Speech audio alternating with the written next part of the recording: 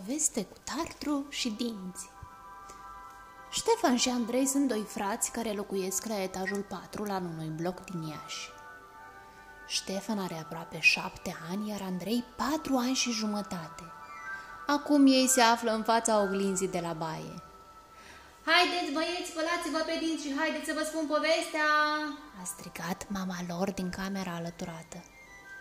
Oare am putea sări peste spălatul pe dinți direct în poveste în seara asta? Întrebă Ștefan.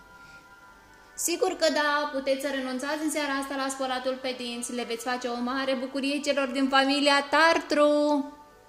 Oh, vine cineva la noi în vizită, ura! Băieți, deja este în vizită și se află acum, chiar acum, în gurile voastre. Familia Tartru de la Ștefan și familia Tartru de la Andrei. Păi noi nu vedem pe nimeni, spuseră băieții, căscând gurile spre oglinda de la baie. Normal că nu, spuse mama lor, că le este frică. Dar imediat ce închideți gurile și adormiți, ei încep cea mai dezastruoasă petrecere. Săracii dinți. Petrecere? De ce adică dezastruoasă? Întreabă Ștefan. Și de ce săracii dinți? Întreabă Andrei. Ei, haideți să vă povestesc ce se întâmplă în gurile voastre atunci când vă duceți la culcare și nu vă spălați pe dinți înainte. Vreți? Da! Să vă povestesc puțin despre musafirii nepoftiți din gurile voastre. Ei iau naștere atunci când trece o perioadă mai lungă de vreme, fără ca voi să faceți curat. Ca într-o casă în care ne imaginăm că mobilele sunt dinții, iar șoarecii reprezintă gașca petrecăreață a domnului Tartru. Familia Tartru. Iar periuța de dinți este ca o doamnă perie, dotată cu mături, pămătuf și soluție de curățat. Soluție de curățat e pasta de dinți, de fapt. Când doamna lipsește mai mult de acasă, șoarecii joacă pe masă și fac mizerii, fac caca, pipi, rod mobile, se cațără pe ele și le rod vopseaua, adică smalțul, învelișul dinților. Rod până când? Până când intră în dulapuri.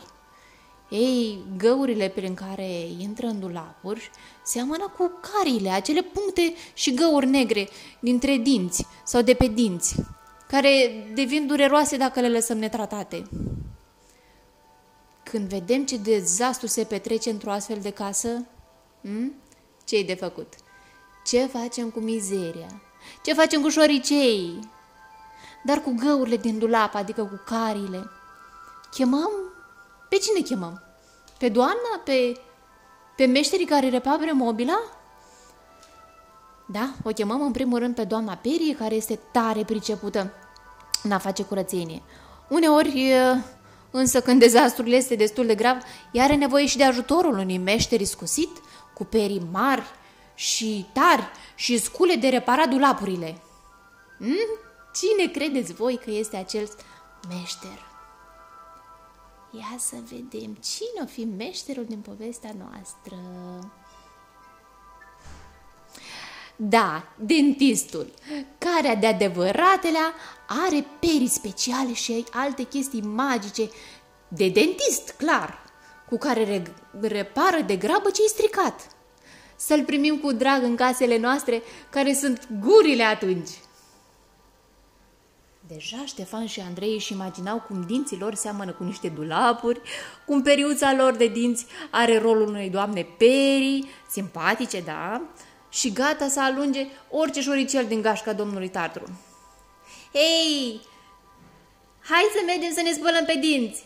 Hai! Să știți că, atenție, domnului Tartru să știți că nu-i place, nici măcar atunci când te uiți la periuța de dinți. Deja începe să se vaiete când vede că pui pastă de dinți pe periuță și tremură de frică atunci când duci periuța în gură și te apuci de frecat. Iar cea mai mare și mai mare și mai mare teamă o are atunci când... Când ce? Când mergi la dentist. Este absolut îngrozit. Face niște mutre plângăcioase și plânge așa de convingător încât mulți copii se lasă înduplecați. Odată ajunși la stomatolog, ba nu mai vor să mai deschidă gura, ba spun că le este frică. Știi, de fapt, tartrului este frică cu adevărat. Unui copil atât de viteaz la locul de joacă și în parc, nu este frică de o periuță care se rotește așa și e de 1000 de ori mai mică decât el, nu-i așa? Hai să punem pasta de dinți pe periuțe, cât un bob mic de mazăre. Cum spune Tartru, mami? Întreabă Andrei. Nu fă asta, Andrei, așa spune Tartru. Nu, mai bine du-te și te mai joacă. Mai mănâncă și niște dulciuri, că tare mai plac. Mai ascultă o poveste. Te rog, nu te spăla pe dinți. Am să o fac și chiar foarte bine. Uite și mami mă ajută. Tra-la-la-la-la-la.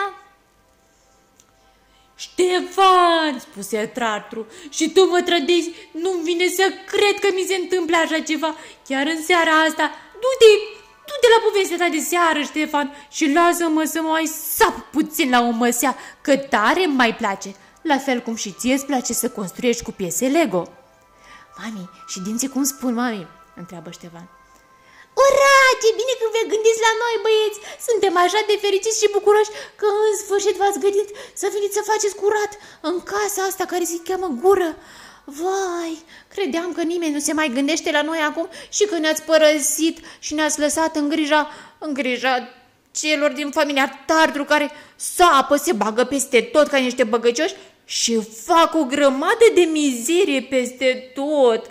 Dinții, adică noi, devenim ba galbeni, ba avem așa ca o mizerie pe lângă gingii, ba chiar și gingiile se pot îmbolnăvi. Doamne, iar carile, carile sunt nici nu vreau să ai vreodată vreo carie, crede-mă, sunt foarte urâcioase. Așa că îți mulțumim tare mult, Ștefan și Andrei, că o lăsați pe doamna Periuță să vină să facă curat și dați-l afară pe domnul Tartru, care odată cu pasta de dinți și cu scuipatul pe care îl dați voi în chiuvetă, se va duce în canalizare, acolo unde este locul. Pa, Tartrule! Pa, Tartrule! Și iată așa, Ștefan și Andrei au prins drag să se spele pe dinți în fiecare seară și chiar sunt curioși să meargă și la dentist ca să vadă cum e să vii de hac de tot familiei Tartru. Și am încălecat pe ușă și v-am spus povestea așa.